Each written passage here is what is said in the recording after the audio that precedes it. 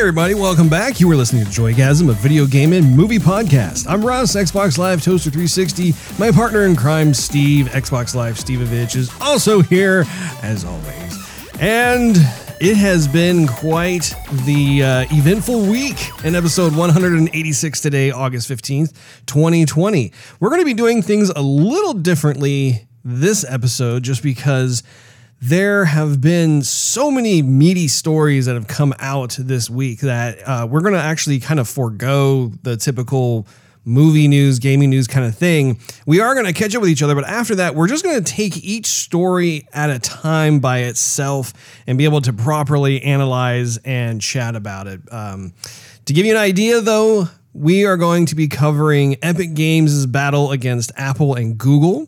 We're going to be talking about Legends of Runeterra's new region expansion, Cyberpunk 2077 Night City Wires Episode 2 content.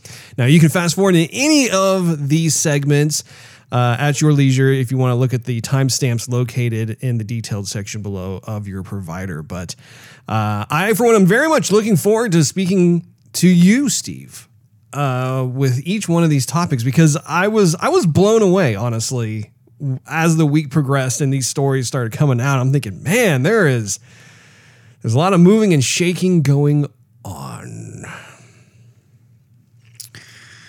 There is. Maybe for the better, maybe for not so better. But Yes. We'll get to it in just a minute. But first of all, happy weekend. happy weekend to you. It's going to be a scorcher today. It is? It's going to be like 106. 106 plus humidity. Yep. Which means it's probably going to feel like 112. Outside. You want a tan? I would love a tan. Unfortunately, I think I would just turn into a tomato instead.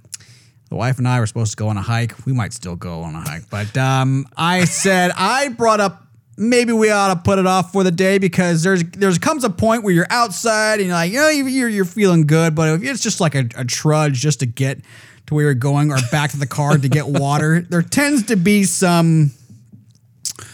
It builds endurance, doesn't it? It builds endurance, but it's stamina. almost like the pleasure of the hike is lost when you're just trying to survive and find water.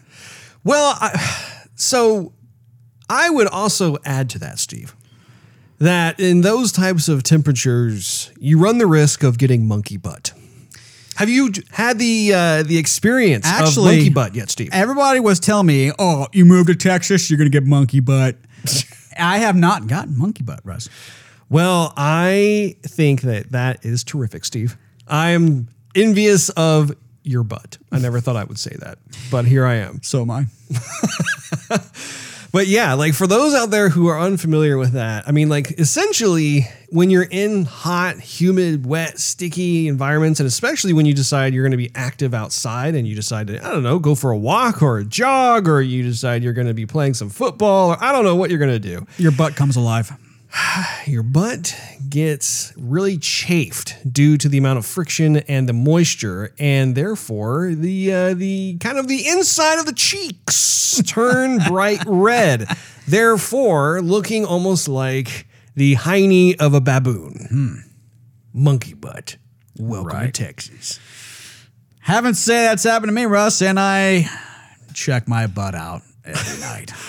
Steve, unfortunately, it has happened to me, and I learned that early on when I came here back in 2012. Mm-hmm. Let me tell you, I was very much an outdoorsy kind of man. I enjoyed my walks. No longer. If I do any walking, it's inside in the air conditioning. Yeah, up and down the stairs. I tell you what, it's a brand new sensation, and it kind of causes you to walk in a very odd manner. But all the other Texans walk around, so I think it's something you got to get used to. Maybe you're, well, not like you just have to like put up with it, but I mean like your body will. Once you muscle your past the pain. I would think your body would, acclimate to the environment? Evolve? Sure, yeah. Maybe, at some point. Maybe it's like a body type thing. Like, I wonder if I'm more oily than you, Steve. That is gross. But I don't think so, Russ. No, you don't think so. I think the competitive nature in me says that I am more oily than you. Well, then I don't know what it is, but well, okay. Let me riddle me this. When you guys go out, do you do long? Yeah, you do. You do long distance walking. Yeah. But have you done long distance walking in this type of heat? Not in this type of heat. We went out last weekend. We did about 3 miles, but that's like a mile and a half, to and from. Well, I wish you luck, Steve. Thank you. Yeah, and that was an elevated hike as well. If I can even say that in Texas, it was like, oh, it's one of the highest points. I'm like, no, this was like a hill, like a flower mound in California. I was going to say it's not even really a hill. It's a patch of dirt that's kind of stacked up on top of each other. But they had some stairs like walking up to it. So I mean that it was a path. I'm 3 feet higher than I once was. Yeah, so getting up in the nosebleed section in Texas. So that was, that was fun. The way back was rough. The way there was fine, but it was pretty darn hot. I didn't even look and see how hot it was. I think it was like 96, but I could have been 96 plus humidity. Might have been higher. This year actually has not been as hot. That's what everybody tells me the last 3 years. I'm like, yeah, I mean, it's hot and you sweat and you come back in, take a shower, you're good to go. You're like, yeah, it's a mild summer. It's usually not like this. And then next summer happens. I'm like, yeah, it's hot. But I mean, like, I'm not going to go out and do a marathon, triathlon, in this heat. But I mean, I will say 2 years ago, I thought the summer was pretty darn hot. I remember going to lunch with colleagues and stuff, and we'd make a walk from the office over to like a restaurant or something. 2018. Yes. I think 2018 was noticeably hot. It was hot in specifically, I thought it was hotter in Dallas specifically than where we are outside of Dallas. Correct. Because I remember taking a break from the jobby job, walking outside and checking the phone, see, it's kind of hot. How hot is it? And it was 113 degrees. I'm like, man, that's why I'm sweating and I've only been out here for 30 seconds. You look at the pavement, even the pavement's going, water. Man, so I take pity on you, pavement, and I will spit on you. That twee. So anyhow, we'll see how it goes. We might still go today, but we were supposed to go today. But then I was looking at the weather. I don't know. We might still go. I put it off to tomorrow. If plans change, today is going to be a house cleaning day. Russ, the house cleaning day. Exciting thing of cleaning your house. Indeed. Which means it is therapeutic. I would say vacuuming is therapeutic. Washing dishes, not therapeutic, Russ. Not therapeutic. But vacuuming but is... like when it's all said and done and you look how clean and organized everything is, that's what I mean by the therapeutic part of it where you're because like for me, like I get stressed out if the house becomes increasingly in disarray and it kind of creeps up on me. It doesn't just happen all of a sudden. For me, it like I find myself over time all of a sudden just feeling kind of on edge and weird. And suddenly I realize, oh, it's because of the huge chaos that is my house. And so then once it gets clean, it's like you can literally feel like just the stress just kind of I see that goes away. But at some point, so here's not painting a pretty picture for myself, but I'm being real. So sometimes I already told everybody I have monkey butt. So really. And you're oily. So what I'll do is I'll do laundry, for example, and then I will fold laundry. And then I'll get distracted and do other things. And then the week will start and I'll go to work and come back. And lately, I'm telling you, I had to go to the doctor. Doctor found something in my stomach. Might not be serious, but my blood pressure is up. How you doing? Sure. And woo-saw, Steve. Woo-saw. And so we bought a little heart what is it called? The thing that they squeezes your arm and it's like a heart monitoring thing. Every time you ask, I always draw a blank. And I have one too. It's like it's the blood pressure strapper runner thing. Yeah. So that thing, we bought one from Costco. And so I've been doing that all week. And the conversation topic of the week is, so what's your blood pressure at, honey? Oh, yeah. Oh, that's nice. And so my health has been at the forefront of my mind. And so the pile of folded clothes has been on the same spot the entire week, Russ. And now it's Saturday again. The folded clothes. Why are the So, folded clothes in the same spot? I Steve? did laundry and I folded the laundry. And then at some point after folding the laundry, we got distracted and went out and did something. And then, I don't know. For a The week? No, well, the week happened. And so the clothes have been sitting there. And I look at them like, I need to put those away. and I keep on walking by them. And it's because other things just are coming to my mind. Uh-huh. You know? Uh-huh. It's pretty terrible. So like today... You need to carpe diem those clothes, Steve. Right. I need to seize the day, put the clothes away, but now it's laundry day again. So did the pile of clothes get used and kind of mutate into a dirty pile of No, clothes? it did not mutate into a dirty pile, but the pile has shrunken. Because here's what You happened. only have like one pair of underwear left, huh? Everything else is dirty and used in its own nasty heap. I have 3 pairs of underwear. Oh. But so I'll wake up like in the morning when I'm going to work. I know my routine, and so even though I'm a zombie, I know exactly what I need to do. I need to get up. I need to put on clothes. I need to make coffee, and I need to leave the house. And so, Not necessarily in that order. Yeah, really. You arrive naked and everyone, you're like, oh, yeah, coffee. Oh man, well You're like in the break room naked with a coffee mug. Or going, why is everyone looking at me? I got in the clothes. Just give me a second. You're not even ashamed. You're like, it's one of those days. So there's been times where I'm driving and I get to work and I go, I'm forgetting something. What did I forget? And then it would be like deodorant. I'm like, oh man. So yeah. Anyway, I've part of me with my routine is I will see the pile of clothes. I'll go, okay, well, what can I do to take from the pile to make the pile go away? Oh, I need a shirt and socks and underwear. I've got a great idea. Yeah. I'll do it over the week so it is like I'm making progress. Exactly. Only And so- it comes back to haunt me at the end of the week. Exactly. And so, yes, I've made progress, and then I get home and think, I got to put that away.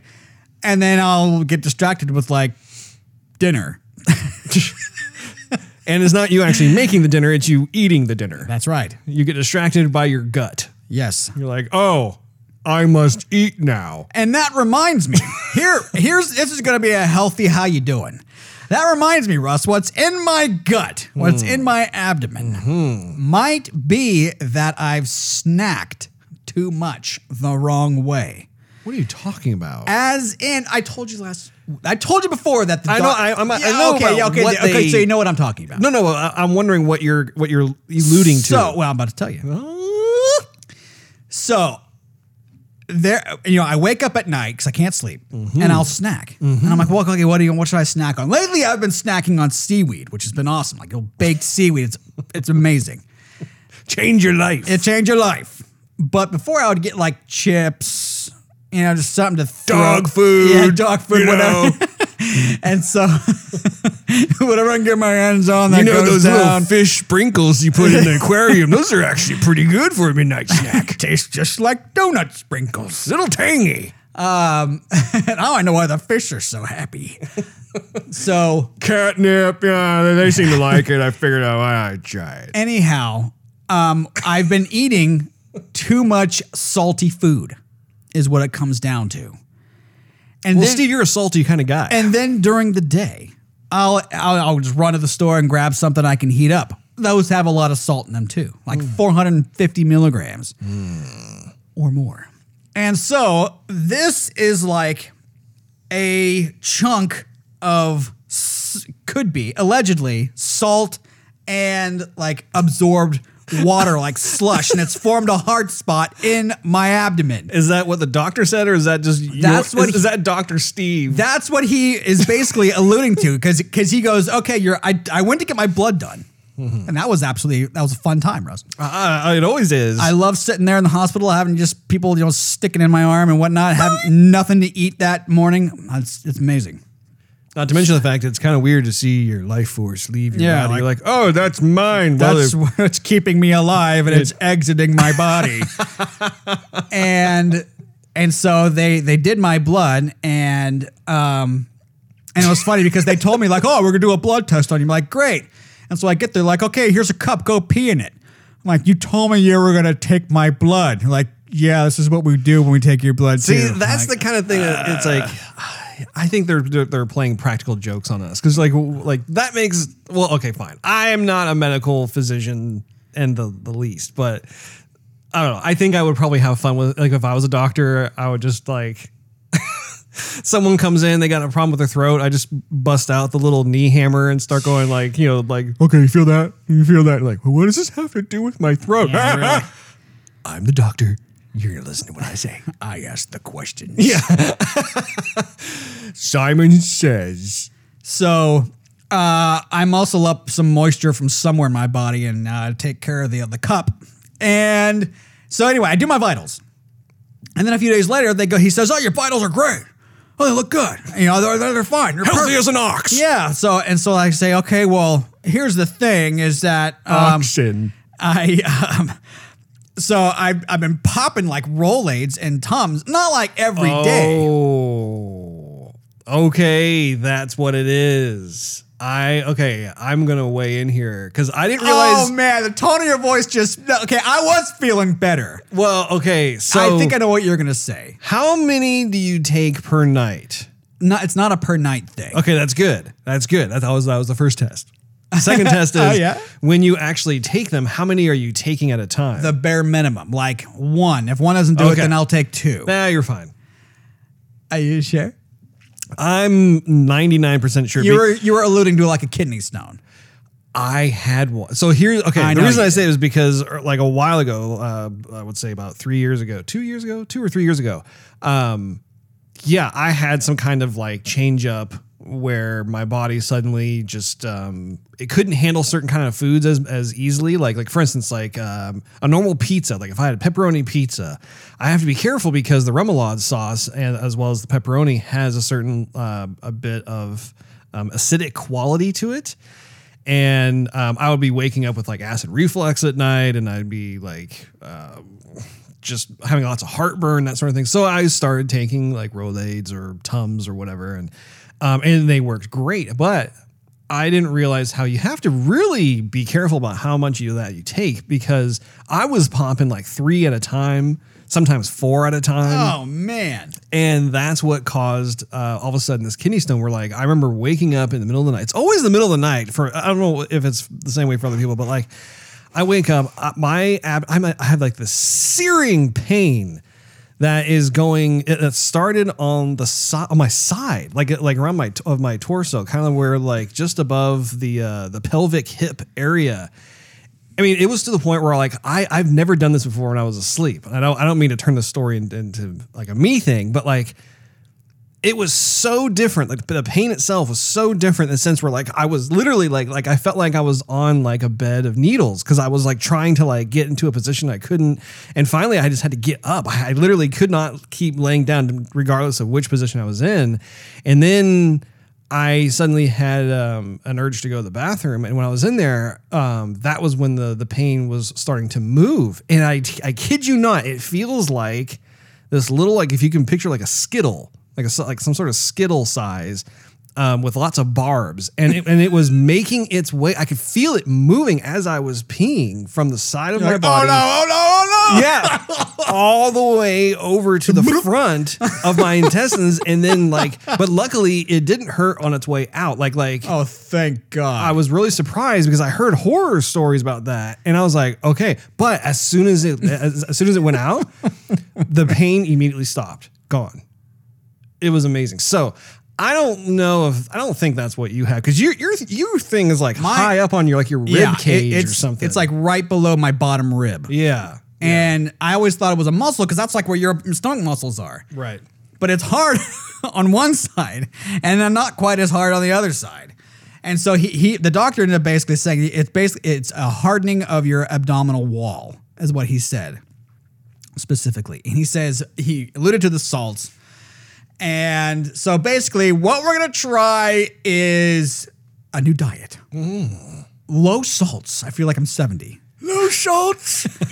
I need a restaurant with low salts, please. Basically, everything you're going to taste from now on will be bland. Well, at least until we figure out what's going on. And so, like, this morning we had eggs. And I was like, salt on my eggs. And the wife goes, nope, pepper. I'm like, nah, I can do pepper, sure. And then we had like these baked potatoes from Costco. And so then so she goes, no, those potatoes are already salty enough. So if you want salt, put the egg with some of the potatoes. So, I mean, it's not terrible. It's not terrible. But I've been making some healthier choices. I'm going to start drinking pomegranate juice. And I haven't drank that much water. I keep on thinking I drink water, but I'll drink like a couple of like the regular bottles a day. Sure.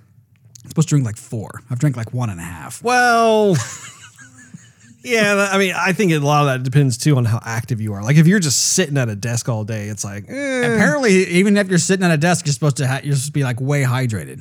So I mean, those same people are saying, you need to eat like 6 apples a day. I'm like, what? If I eat 1, I'm fine. I don't need 6. Anyhow.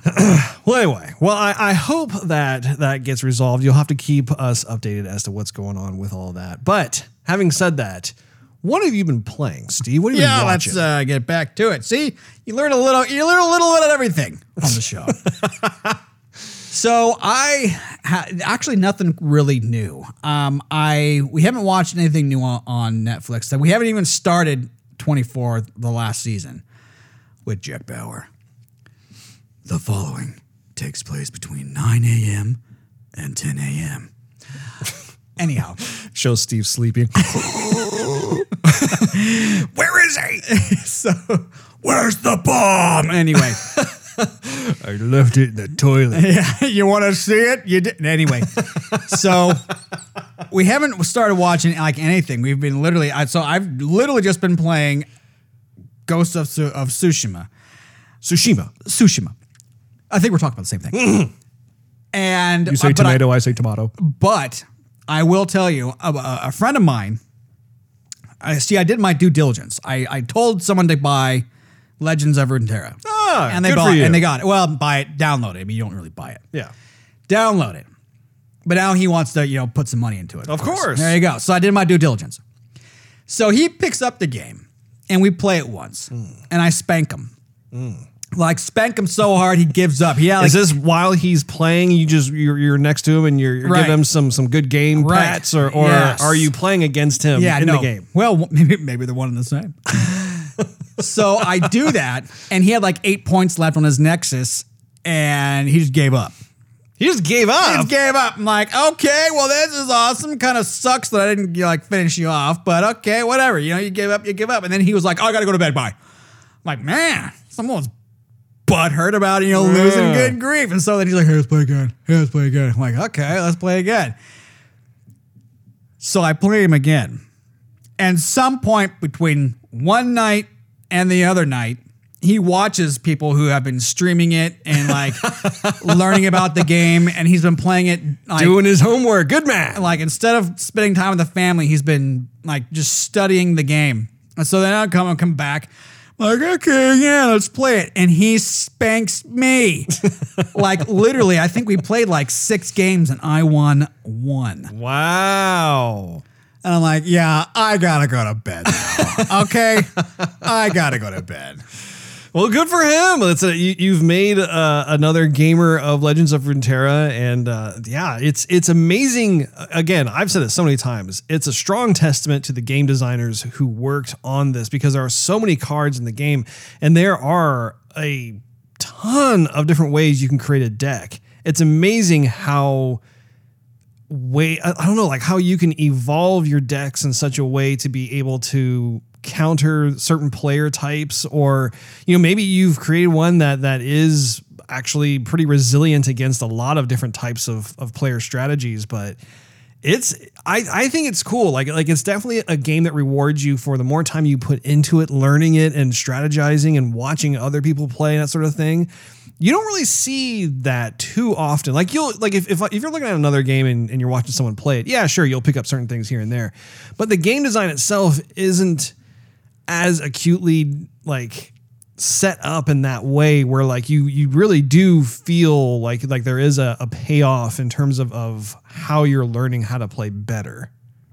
Other ways are more like cheats almost. It's like, oh, that's how you do it. And then you go and you do it.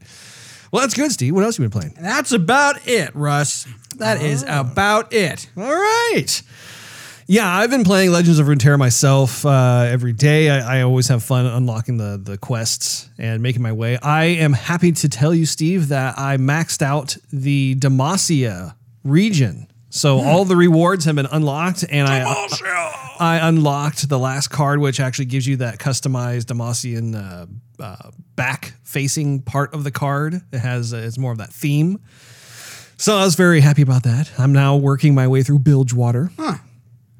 I have about, 5 or 6 rewards to get through. Man, and what's crazy is that the closer you get to like unlocking everything within a particular region, man, you have got to really earn a lot of points in order to get those rewards. So, but it's fun. I think it's cool that they have certain incentives like that in place to be able to continue the interest in play and that sort of thing. So been having lots of fun with that, have lots of really fun battles. And I still don't understand why I never see you on. It is the weirdest thing. Like, dude, I play that game a lot and I never see you and I never see Nick. And I don't understand why. I think you guys are ghosting me. I never see Nick either, but that's probably because I don't have my friends list though. I thought you did. No. Oh.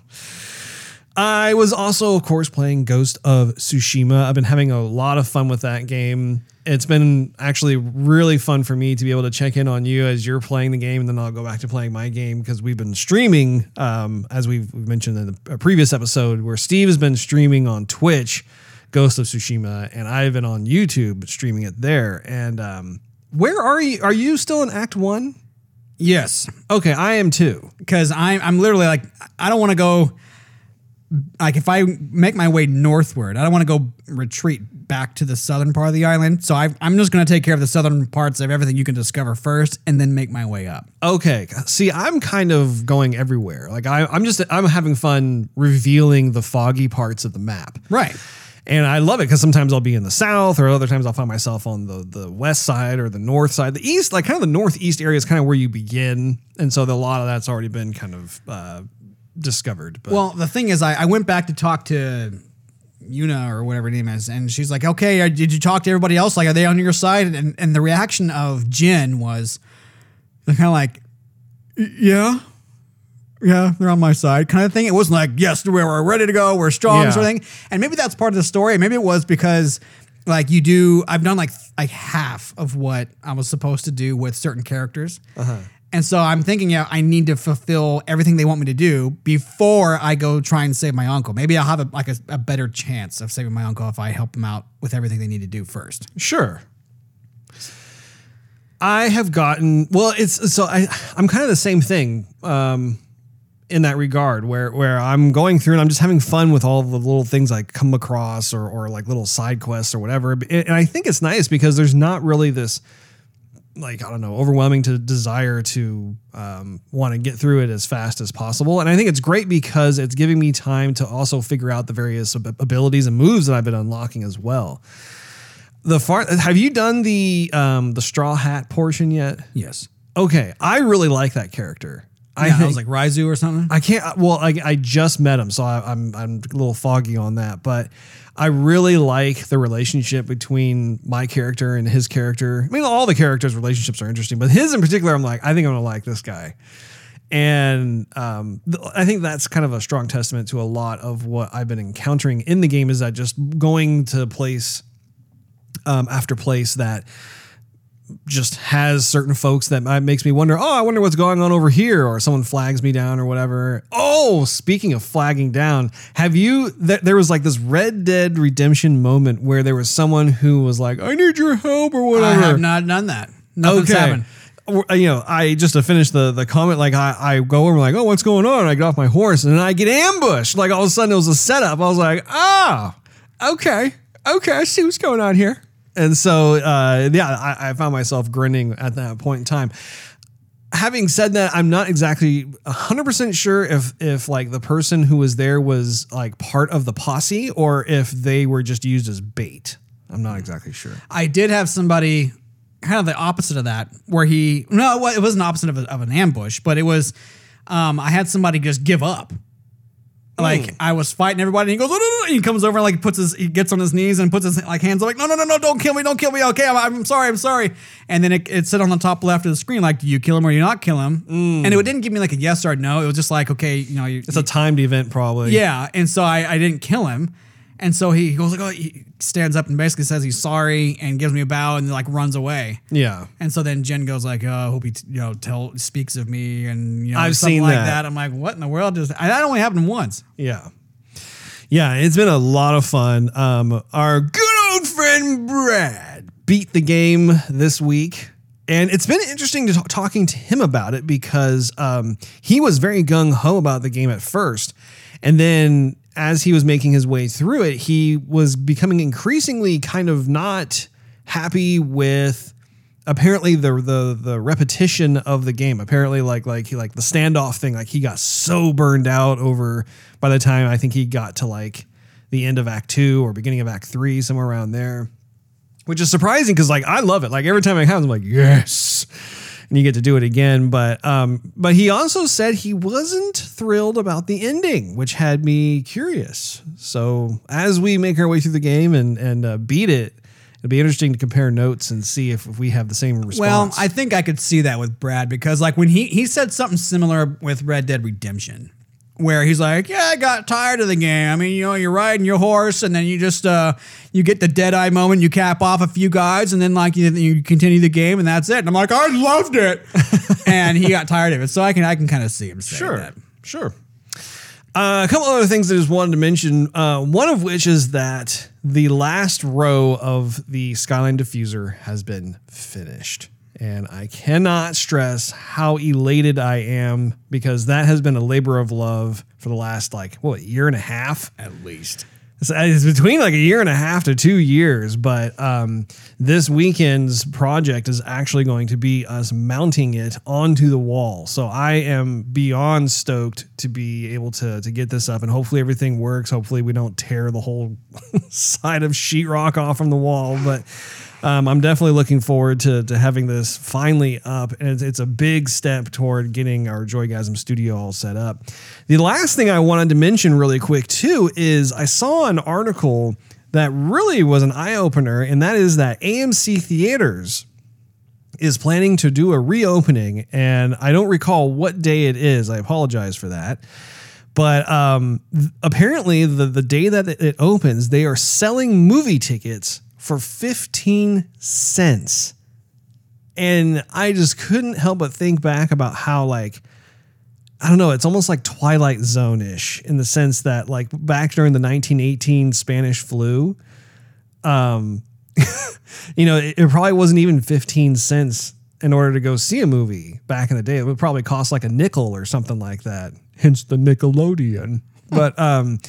But just thinking about let's say like the 50s, for instance, it probably cost like 15 cents to go see a movie.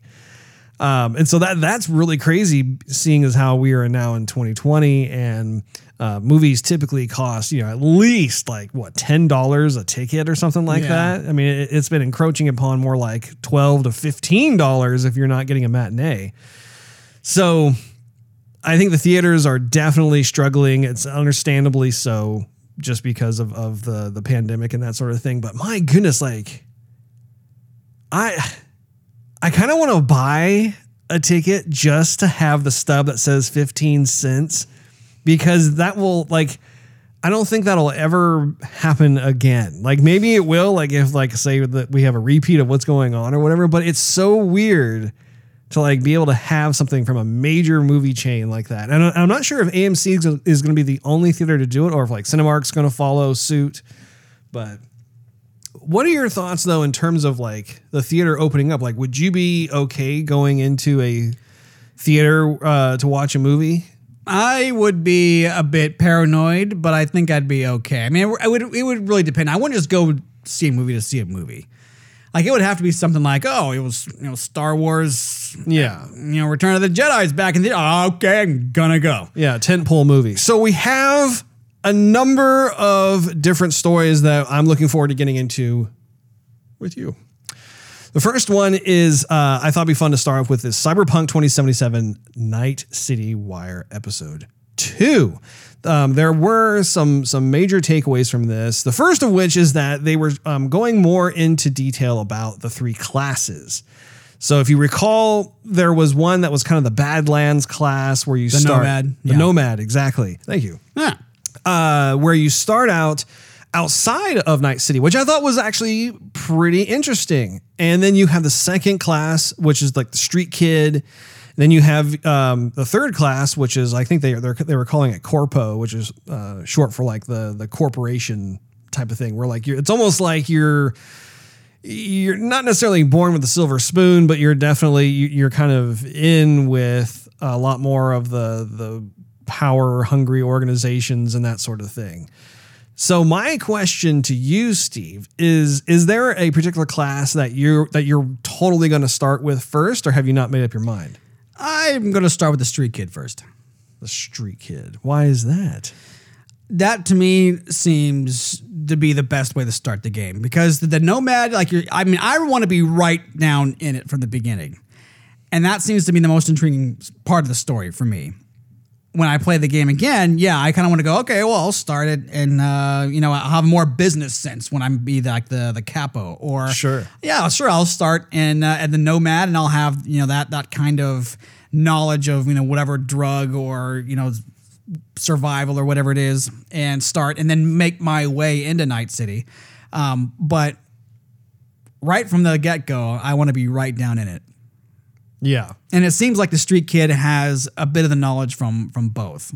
And so you're going to be learning a little bit from what the other two folks know, but the other two seem more like specialized or specific, while the street kid, and from what I see, is more of a blend. Uh-huh. Yeah, no, I agree. I think it seems to be more of like a blend unto itself. I'm not sure which one I want to start with. I do think that I share your sentiment, like with the street kid choice, where it's kind of the best of both worlds, where you're kind of like the scrappy character and you got some street smarts and you're familiar with some of the territories and whatnot. But when it comes to the challenges, perhaps like maybe I want to be able to try and get away from Night City and go to the Badlands and be able to visit there and that sort of thing.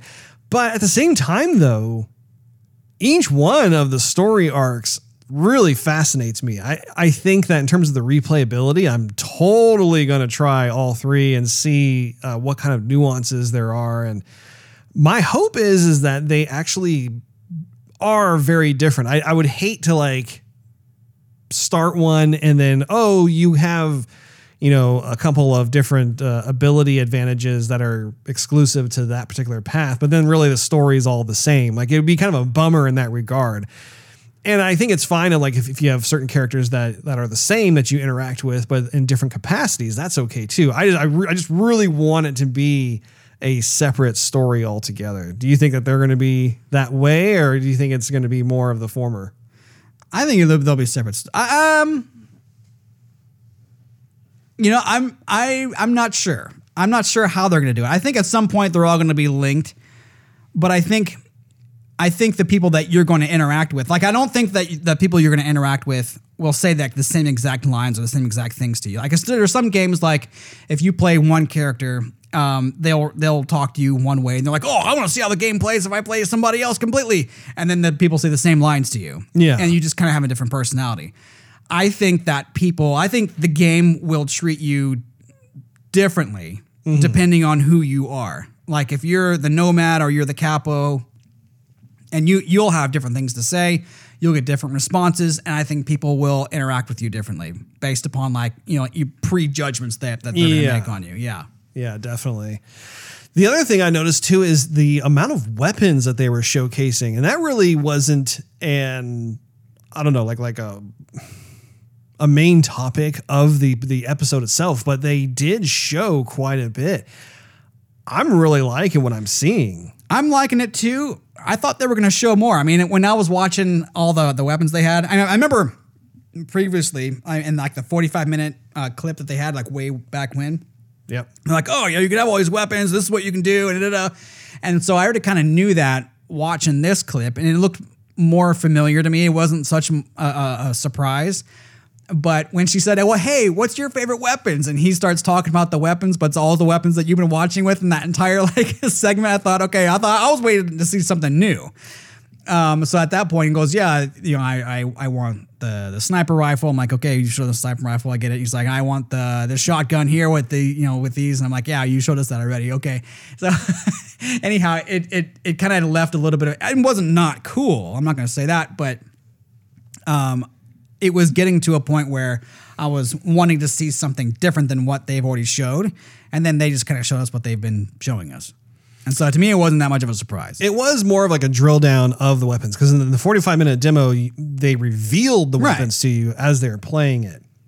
But I thought what was really neat was that they were showing how you can customize these weapons. You can buy different parts for it. You can probably hack certain other peripheral devices and stuff and add it to your weapon. And I was really glad to see how, I mean, they had, I think, like at least 5 or 6 categories of weapons that they were going through. And I was like, man, that's really cool. I, for one, was glad that they didn't show any new weapons in this episode, just because I want to be surprised. I think I'm running the risk of, when I watch these episodes, of kind of spoiling the game a little too much. And I mean, both of us are already sold on the game. We can't wait to play it. There is that overwhelming desire to want to watch as much content as possible, just because I'm so excited for the game to come out. And I'm glad that they're staying within their lane. They're not just kind of blowing their wad and be like, here's the entire game. I think that's going to allow for people to enjoy the game more. One of the other things I noticed that I mentioned to you over the phone is the graphics fidelity has really improved. At least I noticed it when I was watching this particular episode, where everything is looking much clearer, crispy. The colors are richer and deeper. I think that with them being in kind of like this final polish phase, because they do have about 2.5 months left before it goes and gets tons of copies made of itself. Well, they said they're pretty much done with it. They're just polishing it up. Yeah. Yeah. And so you can see that in this episode, where suddenly you're like, whoa, like certain scenes that I had seen in a previous showing of the game it looked good back then. And looking at it now, it's like, wow, they're really putting the spit shine on this thing. And so that makes me really excited. And even like you saw, Keanu Reeves' character in there, Johnny Silverhand. I think there's certain scenes where he was singing. I mean, it looks so good. Yeah, it did. I didn't see his, the voice. So it seems like they're using Keanu Reeves' voice for Keanu Reeves when he's just talking to you. Right. Except when he's singing, then it's somebody totally different, which correct. I don't know if I want that. I mean, Keanu Reeves has been in a band. Well, I don't know if he sings though. He doesn't sing. I think he's a bass. Yeah, I think he was bass or guitar or something. Yeah, he plays bass guitar, I believe. I'm okay with that. That kind of thing doesn't necessarily bother me. So the second story is Legends of Runeterra new region announcement. And so I just by happenstance saw this. It really wasn't covered on some of the gaming news sites. I found this on Twitter, actually, on their Twitter feed, but it's got me excited just because the premise is that they say, let the stars be your shield. You get to play as Taric, I believe is how you pronounce the name, as well as 6 more champions on August 26th with the new expansion, which is called Call of the Mountain. So I know that this is another champion from the League of Legends. They're totally tapping into that. I think that's a great idea. And I wrote some notes down based on some of the cards that they were demoing in this particular trailer. So Taric himself, when he levels up, the description below says My supported ally and I cannot take damage or die this round. So that's actually that's a pretty big deal because I don't believe there are other cards that exist that have that type of description or keywords. But furthermore, you also copy the last spell cast on only me and my ally. So that's actually really helpful too when you're going into battle against insurmountable odds, it seems as though. Or it seems like, I should say. Now, to kind of further go into like what the whole copying of the spell thing. So Taric gives an ally tough, which is, we're all familiar with that ability. And if you cast a spell on him, then that spell is also applied to that ally. So like the buffs and the keywords get shared between the two cards. I think that's actually pretty cool because we've seen more of a Diet Coke version of that. Like, certain characters can like give a barrier, for instance, to one of their allies. And I think that actually can change the tide of battle. So this is actually taking that a bit further. Now, on top of that, too, they were talking about how there's another card called Blessing of Targon, which this is more of a standard thing where it grants allies +3/+3. I think it's probably just granting one ally that. Nothing new there. They have another card called Mountain Sojournus or Sojournus. I'm probably not saying it correctly, but it says grant my supported ally +2/+2. And if that ally has support, it actually repeats the support effect. So to give you an idea of that, do you understand like what they're saying with that? Yes. Because like for instance, like that I don't know what the actual name of the card is, but like the moose that comes up and like it'll give the card next to it like life steal or whatever it is. It's kind of like that. But the idea being that you can have a chain reaction. Like if you have your strategy set up in such a way, you could literally have that repeat across like all like 5 or 6 cards instead of just one card. So that's definitely worth noting. But overall, like for what I saw, and I know that they're going to be doling out more information as we lead up to August 26th. They're going to probably debut the other champions over time, that sort of thing. But I think it's going to complement and add to the current meta of the game. Are you excited about that? Or? I am, but I have to get there first. Like I'm still like understanding elements of the game. Like for example, I'll select cards because I think they're cool. And I play the game based I like the art. Basically. And so I'll play the game because I want to be entertained by what the characters say and the animations. Like I think that's cool. I think it's funny. And I like that every single match. Other people will play the game with like a competitive nature to win. Mm-hmm. And so they'll strategize. Okay, I want 3 of this card. I want 2 of this card. And so it's like me going, okay, I'm going to take 3 of the spells for deal 1 damage to all the enemies and 3 health to you. Yeah. If I did that consistently, you'd be like, man, all you're doing is throwing spells at me. But I would keep my health up and I'll just whittle away at you. And so there's that strategy also. I don't know. To me, I love all the interaction between the cards, and when you play something out and you might only have one of the cards, like it cost you 9 points to get, and then it does something awesome, like yes. And so to me, I don't need to win to feel like I enjoyed myself. Yeah. But some other people do need to win to enjoy. and so they'll completely strategize, and yeah, I mean, good job. But it's 2 different perspectives.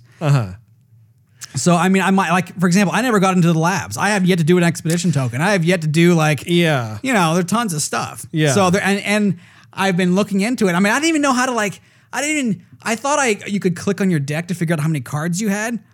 And I did that, but I didn't know that you could right click and figure it out. Like, I just found that out. There's a lot to the game for sure. Like in the labs thing, to your point, I tried it a couple times and it's fun. My thing is I haven't played as many people online just simply because I just have so much fun just playing the AI. Right. I'm like, I'll just play whatever. And I really should play more players because I'm going to improve that much more. Because I mean, players are way exponentially harder than the AI. So I think it's going to be fun to get into more of that. So the next story here is that, so this is kind of a doozy. Fortnite is banned from Apple and Google app stores. And as a response, the developer Epic Games is suing them. So I have some stuff here from CNET that if you just bear with me, maybe we can kind of work our way through here because there is a lot. I was trying to figure out like, hey, what was the setup for this? So CNET reported that Fortnite developer Epic Games, as I have said already, is they're suing Apple and Google after both pulled Epic's hit game from their app stores over direct payment disputes. As of right now, neither are allowing users to download and install Fortnite on phones through their digital marketplaces. At the heart of the debate is whether Epic has the right to include a direct payment service in its Fortnite app, circumventing Apple's and Google's payment systems and the up to 30% charge Apple and Google levy on each transaction. So I'm going to stop right there. I have tons more notes in there, but I figured that would be a good place to start. One of the things that surprises me is I was unaware that Apple and Google's platforms also take a 30% charge off of in-game app transactions. Right. I didn't know that. I thought their model was based on if you want to have the game be sold on our platform, then every time the game sells, just the game, like you buy the app, that's when they get their 30% take. And then anything that they decide to do within the game is the developers to have. So this is eye-opening to me because if I'm reading this right, it sounds like every type of microtransaction or any kind of thing that you're doing, they get a cut. Yeah. How long has that been going on? That's been going on for a long time. Man, I had no idea. I think that lately certain apps are way more popular and people downloading and using microtransactions. And therefore, some of these companies go, man, I'm losing a lot. I could be making a lot more money if I wasn't giving it to Google or Apple. People are going to have either an Android system, which is made by Google, or they're going to have the Apple system. Either way, pretty much most of the folks today are going to have a smartphone of some kind. Yeah. And your younger folks are going to be getting new phones way more often than your older folks are going to be getting new phones. And the younger folks are the ones downloading new apps, new games, putting out the reviews, whatever. And so when you have like Fortnite, which is very popular and people are throwing money at it on the console and the PC and on the phone, I'm sure they're looking at the numbers going, okay, on like through Microsoft or through Sony, we're making X amount of dollars. And maybe that's less on those platforms because that's the platform people play the most, and maybe Microsoft and Sony and whoever else take less of a cut, and so it's A-okay. But Apple, those are the terms of the agreement. Like, they're using our platform all the time to play. We're giving you the tools to put your game to make you money on our setup, but to do that, we take a cut. And if they're not okay with it, then they make it on a different platform or they don't make it at all. If they are okay with it, well, then we're going to make it as easy and as best for the consumer and you to do business and you to make money, and we're all for that. The App Store doesn't exist just to make Apple money, but Apple makes phones, they make software, they make other stuff. Man, they've been in business a long time. They know how to make money, and a lot of this money goes into R&D just to... Sorry about that. Just to just headbutted the microphone. To make products better, regardless if it's for Google or it's for Apple. So I get where they're coming from. I wouldn't want to pay somebody 30% either. However, let's say, like, for example, our show doesn't make money whatsoever. Right. We haven't made anything. But if somebody said, okay, hey, I'm going to give you cameras, I'm going to give you a stage, I'm going to give you props, I'm going to give you everything you're going to look for, but I want to take 30% of what you're going to make. And we would go, well, look, we're not making a dime right now. We could make X amount of money and doing the exact same thing, but we would actually have everything that we're trying to get now. And so we would weigh that cost of, okay, do we just wait until we have the cameras and have the stage and have, proper whatever we need to go online and look first rate like we want to do? Or, and who knows when that's going to be? That's indefinite. That's out in the future at some point. We just know we're going to get there. But who knows? It could be another year. Or somebody could say, yeah, well, here's all the money. Here's what you're going to do now. And I just want a stake because I want some reward for giving you what you want. Sure. It's kind of like an investor of sorts. And so we would go, okay, well, 30%, maybe that works for us. Maybe it doesn't. But at least we would be making money at that point versus making no money. Do you want to make money? Do you want to make no money? Well, I'm not even sure that like I think what comes to mind for me is, like, for instance, if let's say I'm a business owner and I'm leasing my business space from a landlord. Right. So I pay the landlord the monthly fee for being able to have my business on that property. And that's all well and good. That's just, it's part of the transaction. That's how it's set up. It's like, okay, but then I think it would be kind of problematic over time. Like, let's say, for instance, that landlord suddenly comes to me and says, I want, and let's say, for instance, we'll just use the 30% number because that's what we're talking about here. I want 30% of all your sales that you make in addition to the monthly payment. I don't know how that would sit with me because it's like, I've got my own overhead. I've got to try and make a profit myself. Like, there's a lot of pressure that's on me as a small business owner where I'm trying to just, get ahead as little as I can. And that strikes me as a bit greedy, I got to say. Well, maybe it is a little bit greedy, but it's almost like you're saying, okay, charge me the rent for using the property.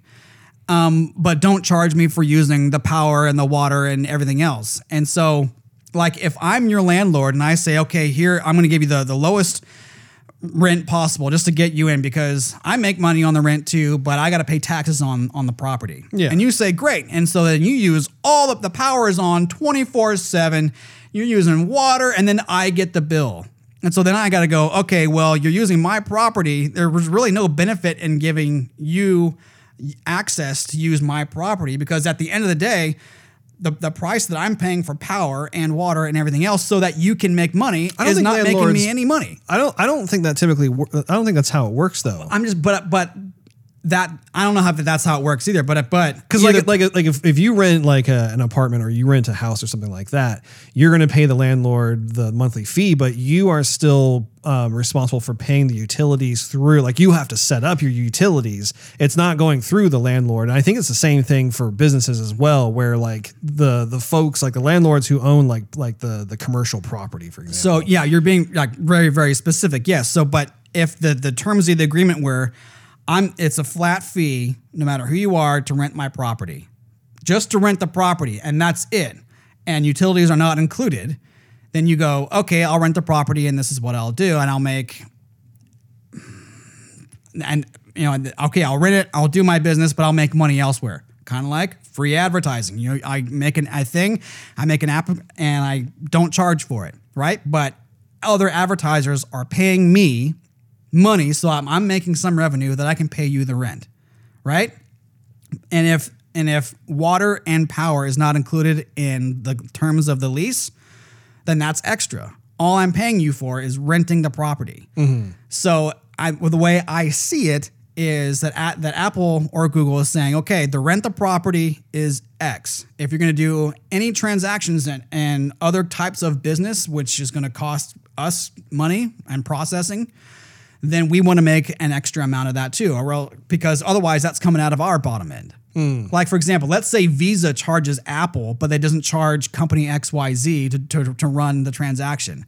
So Apple is spending millions of dollars in processing fees for Visa, who's being charged because Visa's got to make money too. Mm-hmm. And then Apple's saying, okay, well, that's coming out of our end. So not only are we paying for all the R&D for you to put your app on, but then we're picking up all the transaction fees. So it doesn't make sense for them. So 30% might be a bit high. Might be a bit high, but I can see in a business sense how and why they are doing what they're doing. I don't think the 30% though is brand spanking new. I just think that certain companies who are making tons of money and seeing that they could make more because this is their sole, like what they do for a living. Yeah. I would think that if you do 30% and with the millions or hundreds of millions, maybe even dollars that Fortnite brings in, I just think that they want to recoup more of that money. So I'm going to keep going here. It says Epic's lawsuit alleges that Apple has become a quote, behemoth seeking to control markets, block competition, and stifle innovation, end quote. There's another quote I wrote down that continues on. It says, Apple is bigger, more powerful, more entrenched, and more pernicious than monopolies of yesteryear. Epic continues on saying that Apple's size and reach far exceeds that of any technology monopolist in history, end quote. Epic's lawsuit against Google accuses the tech giant of abandoning its idealistic roots and says Android's claim that it's an open ecosystem is, quote, a broken promise. And they continue on with this quote saying, in 1998, Google was founded as an exciting young company with a unique motto, don't be evil. And the complaint continues on. It says 22 years later, Google has relegated its motto to nearly an afterthought and is using its size to do evil upon competitors, innovators, customers, and users in a slew of markets it has grown to monopolize, end quote. Which is true. Yes. And when asked about that, when CNET went to go ask, Google declined to comment on the lawsuit itself. So we're kind of removing these layers a bit more and more. I'll go a little bit farther here. It says Apple earlier Thursday said it chose to remove Fortnite from its app store because the game violated guidelines. Apple says it applies equally to every developer and that are designed to keep the store safe. Apple's and Google's decisions to ban Fortnite from their respective app stores marks a dramatic escalation in the debate between the tech giants, the developers that make programs for their devices, and regulators interested in examining it all. So like the hearings and that sort of thing. So Apple's iOS and Google's Android software together power nearly all of the world's mobile devices. That's no surprise.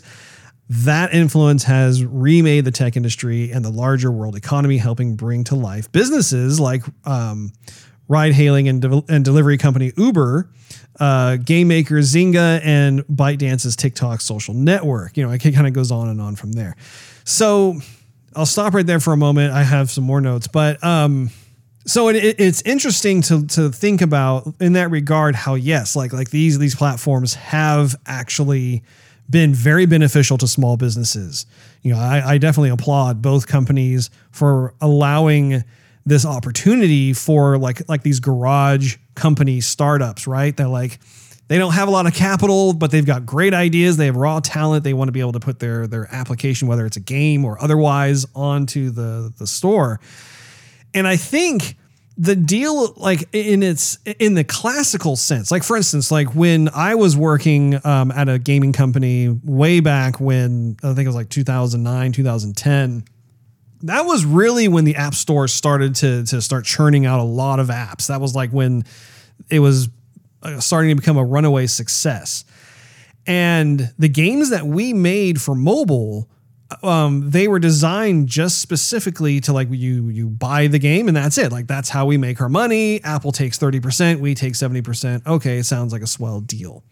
And I think it is a swell deal in terms of when you start out in that classical sense. But our games at that time, we didn't have any kind of microtransactions or any other types of transactions that take place within the game that allowed us to try and make even more money. That wasn't the point of the games that we made. So it's interesting to look at the situation that they're in now, because I do think I agree with you in the sense of maybe the percentage point itself. Like if Apple were to come out and say, hey, we think that it's great that you're able to make additional money, but let's use the processing fees or whatever it is, the processing that takes place every time a transaction gets handled, and that gets probably handled through the Apple platform or the Google platform. If they were to say, oh, we want to get 10%. Well, I think that's reasonable. It doesn't cause as much of an uproar in that regard because that means that the developer would then be getting 90% of the revenue from that. So, and that can be, kind of back and forth, that can be haggled on and that sort of thing. But it is interesting to me how, both Apple and Google have had tremendous success. I mean, their companies have benefited greatly from these apps and from being gatekeepers, because essentially that's what it is. Essentially, you have the gatekeepers of Apple and Google who have these platforms. And their platforms act as like these central aggregation hubs for all content that goes through, right? It's essentially a bridge toll, essentially is what it is, right? So, I mean, that's another example too. Like my mind goes to is like, okay, if you want to cross the bridge, it costs, $5. Okay, here's your $5. Thank you. And as you're driving along, you're like, well, because you're driving along and you're using gas, we're going to charge you a gas tax on the top of that. You're like, well, wait a minute. I already paid for my gas. Doesn't matter. You're on our road and we want 30%. You're like, that doesn't sit well with me. What the heck? Like at that point, the whole nickeling and diming and, rubbing the hands together. Yes, more money starts to come into the whole thing of it. I mean, money is definitely what makes the world go round. And Google makes a crap ton of it with everything else that they do. I think love makes the world go round. Yeah, okay. I know you better than that. But I mean, like if Apple had a search engine and Apple was doing all the advertising and selling of information that Google does, then Apple would have a lot more money too. Now, Apple's got a ton of money. I'm not saying Apple doesn't, but I can see it from both perspectives where it makes sense for the business to do, like if the bridge toll thing. So if you're paying a bridge toll, it's basically a simple agreement: drive across the bridge.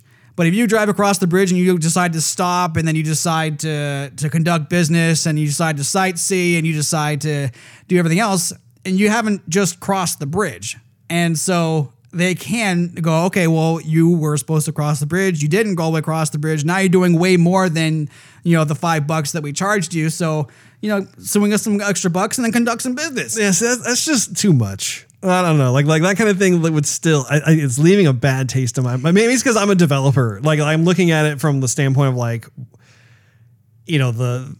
the David versus Goliath kind of thing. But at the same, well, here, let me continue on because I've got more stuff here. So the companies control over their respective platforms have also drawn complaints from some developers who say Apple forces developers to pay commissions for many purchases made on apps with no alternative.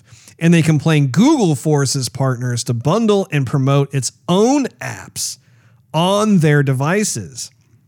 Both companies have also been accused of building in preference for their respective apps rather than allowing for competition. So again, as a gatekeeper, there's a lot of power that's there, and they can filter and manipulate and change things so that, the house always wins, quote unquote. In the past year, lawmakers and regulators have been starting to join developers in this debate, pushing Apple to justify its up to 30% commission and its tight control over its platform, while probing Google's behavior as well. The company has still come under criticism for its fees, leading music giant Spotify and other companies to file complaints with the European Union's Competition Commission. The EU in June launched 2 investigations into Apple focused on its App Store and its handling of the technology behind its Apple Pay payment service. I'll stop here in just a second. I have a quote. It says, "It appears that Apple obtained a gatekeeper role when it comes to the distribution of apps and content to users of Apple's popular devices," EU Competition Commissioner said in a statement at the time. "We need to ensure that Apple's rules do not distort competition in markets where Apple is competing with other app developers, for example, with its music streaming service, Apple Music, or with Apple Books." So that was the end of that quote. So it's interesting. I'll stop right there again, but it's interesting to me how now you're starting to have other competitors come in. Like Spotify is probably one of the biggest alternatives to something like iTunes or Apple Music, Google Music as well. So that part of it, to me, I feel like that's kind of more of a dogpiling response, because Spotify is in direct competition with Apple and Google in regards to the music. That is their bread and butter. Is they are also a gatekeeper, although their whole thing is just music. It's purely music itself. And I'm curious to know from you, do you view it as like a good point that Spotify is making, or do you think that Spotify is seeing an opportunity to be able to try and, kind of better their position potentially with them being kind of a music giant? I think the latter. Here's what it really basically comes down to is if Apple and Google go, okay, now we're gonna, if they change the rules without saying they're going to change the rules. Like if it's written in there like, hey, terms and conditions may change because life is changing pretty quick here in the tech field, and you got to be okay with that, because if you're not okay with it, well, we're going to have to renegotiate quite often. But if you're not okay with it, you can find another platform. But if they say that stuff is going to change and or stuff's not going to change, and then they just automatically apply new rules without telling you what it is, and then come up to you and go, okay, gimme. And you're going, wait a second, you haven't even told me what the rules are going to be. Or you haven't told me what you're going to charge me. How I'm supposed to write you a blank check? Like that's where the problem comes in. Mm-hmm. It's kind of like, let's say I let you borrow some money, right? You go, hey, I just need to borrow $100. Okay, here's $100. And then when you come back, say, hey, I borrowed $100 from you. Here's $100 back. And I go, okay, you owe me $120. And you go, why? You were supposed to be $100 I borrowed you, just give you back. You're like, yeah, but it's interest. And you're like, but you didn't say you were going to charge me interest. I mean, I guess that makes sense, but I would have liked to known that in the beginning, right? Yeah. So I could see it from the app standpoint, and Spotify's fantastic. I mean, Spotify comparison to Pandora, they definitely have some benefits, and Spotify is a giant. So it could be them like, hey, we got a lot of people who want to listen to us over everybody else. So, I mean, we're going to flex a little bit too. We could just totally leave and be a whole different service and try some different avenues. In their way, you're not making money on us anymore. And Apple, then they got to reconsider. But I'll go back to let's say I let you borrow like my car, for example. And you say, I just need to borrow for a little bit. And I say, okay, great. And then you go, thanks. And you take the car and you put 50,000 miles on the car. And you go, here's your car back. Thanks for letting me borrow it. And I go, man, I only had 20,000 miles on the car before. Now I have 70,000. Like there's some major wear and tear. I might have to go buy a new car a lot sooner than I expected because I let you borrow my car.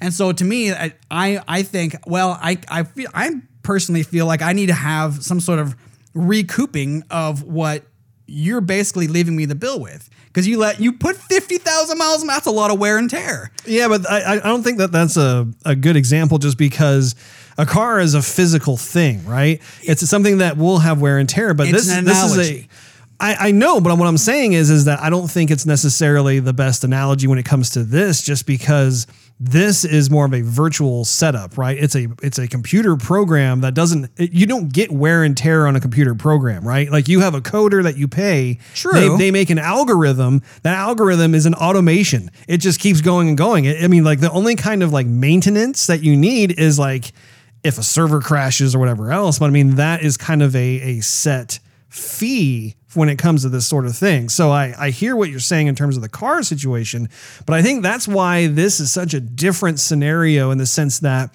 because everything is digital and virtual, those types of things that normally you would keep in mind as you're going through that particular analogy, they don't necessarily apply. Well, here, let me get through the last section, the last chunk of this. I find this whole thing really fascinating is Epic proceeded its public fight with Apple with a series of high-profile moves. The company's first step was to offer a discount for its hit Fortnite Battle Royale game, which brings together up to 100 people on a cartoonish game simulated island. We already know that. There they fight till the last player is standing, blah, blah, blah. Fortnite's design hit it big. The game is easy to grasp but hard to master. It's playful and vibrant visuals, free from the blood and gore that's typical of most fighting games, made it more palatable to families and preteens.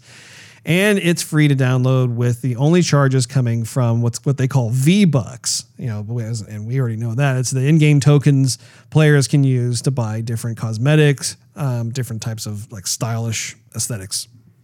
So, the 4 things I have listed here is that on Thursday, Epic announced discounts of up to 20% permanently if players buy V-Bucks directly from Epic, but it opted to keep prices where they were if players buy via Apple's or Google's payment system. As a result, 1,000 V-Bucks will cost you $9.99 if you go through Apple's or Google's system, but only $7.99 if you get it directly from Epic. So that's interesting. The second point is that currently when using Apple and Google payment options, Apple and Google collect a 30% fee, and the up to 20% price drop does not apply.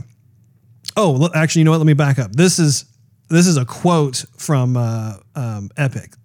So let me just back up a bit. So, quote, currently when using Apple and Google payment options, Apple and Google collect a 30% fee, and the up to 20% price drop does not apply, Epic wrote in a blog post earlier Thursday. They continue on with another quote. If Apple or Google lower their fees on payments in the future, Epic will pass along the savings to you, end quote.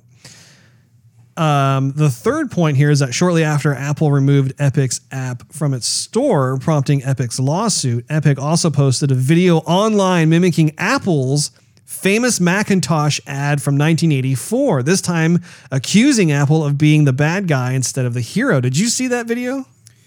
I did not see the video.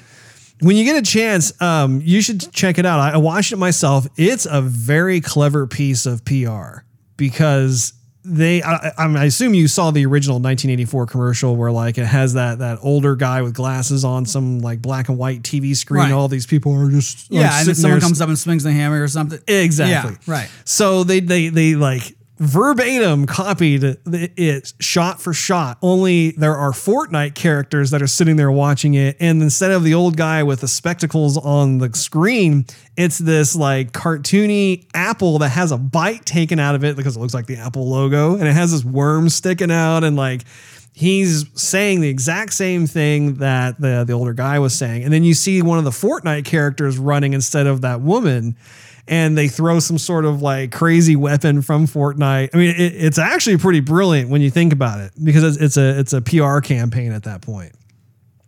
And then they have a hashtag that says, here, I'll say it from the notes. The video ended with a suggested hashtag free Fortnite, which became the top trending item worldwide on Twitter within an hour of it being posted. In the US, Apple landed second on the top trending list with Epic in 5th place. So lots of stuff there going on.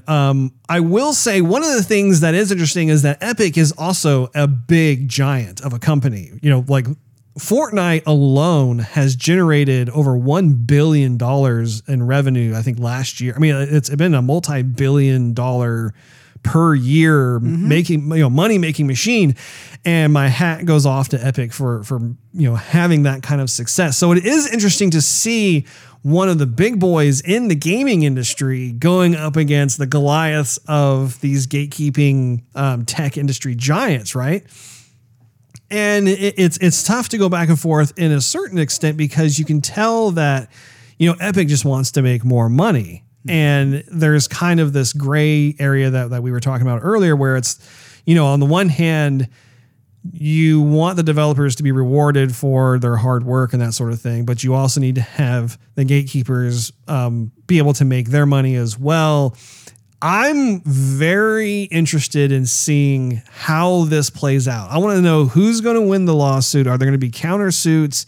What's going to happen? Because if I'm Apple or Google, I understand, I recognize, I identify that Epic is a developer that I want on my platform. Like Fortnite, yes, please, because you're going to make that much more money on there. So the relationships, I think, are going to be very important to maintain. Like, you don't want to throw someone under the bus. You don't want to necessarily burn those bridges. And I think when it comes to a company like Epic, like they have their Epic Store, right? Their Epic Store is something that came about after Valve did their Steam platform. And like, you know, Epic has been very aggressive in like trying to like, you know, compete in these different capacities and that sort of thing. And you know, it's always after like the bigger, better deal type of situation. But I am not sure where I stand on the entire thing. I'm still having to process through. I see points on both sides. Have you spoken to our friends at Jupiter? I have not about this. It would be interesting to talk to them because they made the game and they made a fantastic game. I was talking about it for months. But someone else they had to go through with the game who was helping them. I wasn't involved, but publish it or distribute it or whatever they did. I don't know about that business. But then there was Google on top of that and Apple on top of that. So that's like their party, the party who owned them, and then two others like gatekeepers. That's four parties who are all making money on it. And as far as the little information I know, everybody walked away very happy from that deal. Yeah. And nobody is living like close to the bone. Like they're happy. They are definitely happy. And so if that was the case and I am correct, then it makes me think of the hundreds or thousands or millions of other app companies who are smaller than Epic and Spotify, who don't have nearly as much muscle to flex. And therefore, they're not crying about it because they're happy where they're at. Versus some of these bigger guys who have a bigger audience and they are seeing that they want to make more money. And so they want, and it's, the way I see it is they want special rules for them. The only thing is that special rules really need to be hashed out to like the nth detail because all of a sudden everyone's going to want special rules for them. Well, and I think too, it's important to keep note of how like the gatekeepers themselves, like they built these wonderful platforms that have benefited a lot of these up and coming developers, like what I mentioned before. And I do think what is interesting is it is kind of the classic case of, hey, how come that company has so much money? But at the same time, it's due to the fact that they made a great product. In Apple and Google's case, it's the platforms that act as these hubs for these apps to live on and be sold and make money, that sort of thing. And so it's interesting in the sense that, like, for me, like I said, way back in the day, like the only thing I was aware of is just they make their money at like every time an app is purchased. I was not aware about the in-app purchases, which had to have come later on. Like, I don't know. I'll have to look at that. I'm curious to know when they decided to also add that in. And maybe it was always there and I just wasn't aware, but I do think that there is kind of it's too strong to say, you know, like they're trying to demonize the company. I don't think that's what it is, but I do think when you have a company that makes a ton of money and it's again, that David versus Goliath kind of situation where you do want to try and take home as much of your own profit as possible. You know, I think that it's a new wrinkle, at the very least, it's a new wrinkle in the journey of the microtransaction, because the microtransaction by itself has led a very turbulent and perilous life so far, whether it's from the gamers who do not like pay to win or the notion of having to pay more money, that sort of thing. I think it's been this long kind of discovery process. And that's another reason too, is that, you know, microtransactions, I think, really started happening, if I had to guess, like 5 years ago. Probably. Somewhere around longer there. than that, I think, but yeah. But like it really came into its own, I would say, roughly 5 years ago. And so I want to say Apple may have updated their agreements when it comes to that. Let's say roughly between 5 to 7 years ago is when they updated that particular portion, because microtransactions really didn't exist prior to that point. So we'll have to see. I'm going to look forward to having updates on this, because I know that they'll have them as they move forward, but very interesting. That wraps up this episode of Joygasm. Make sure you tune in next week. Thanks for hanging out with us. If you enjoyed this episode, we invite you to check out patreon.com/Joygasm, which is spelled JOYGASM, and consider becoming a monthly contributor. You'll get exclusive perks and early access to the show. Not to mention, it really helps us continue doing what we love to do. Also, you can follow us on social media and YouTube. Just do a search for Joygasm TV. Last but not least, search Joygasm TV on Twitch to see us stream our gaming adventures live every Wednesday night at 9:30 p.m. Central Time. We will see you next week when we talk about DC layoffs and fandom, not to mention Halo Infinite getting delayed until 2021. We'll see you then.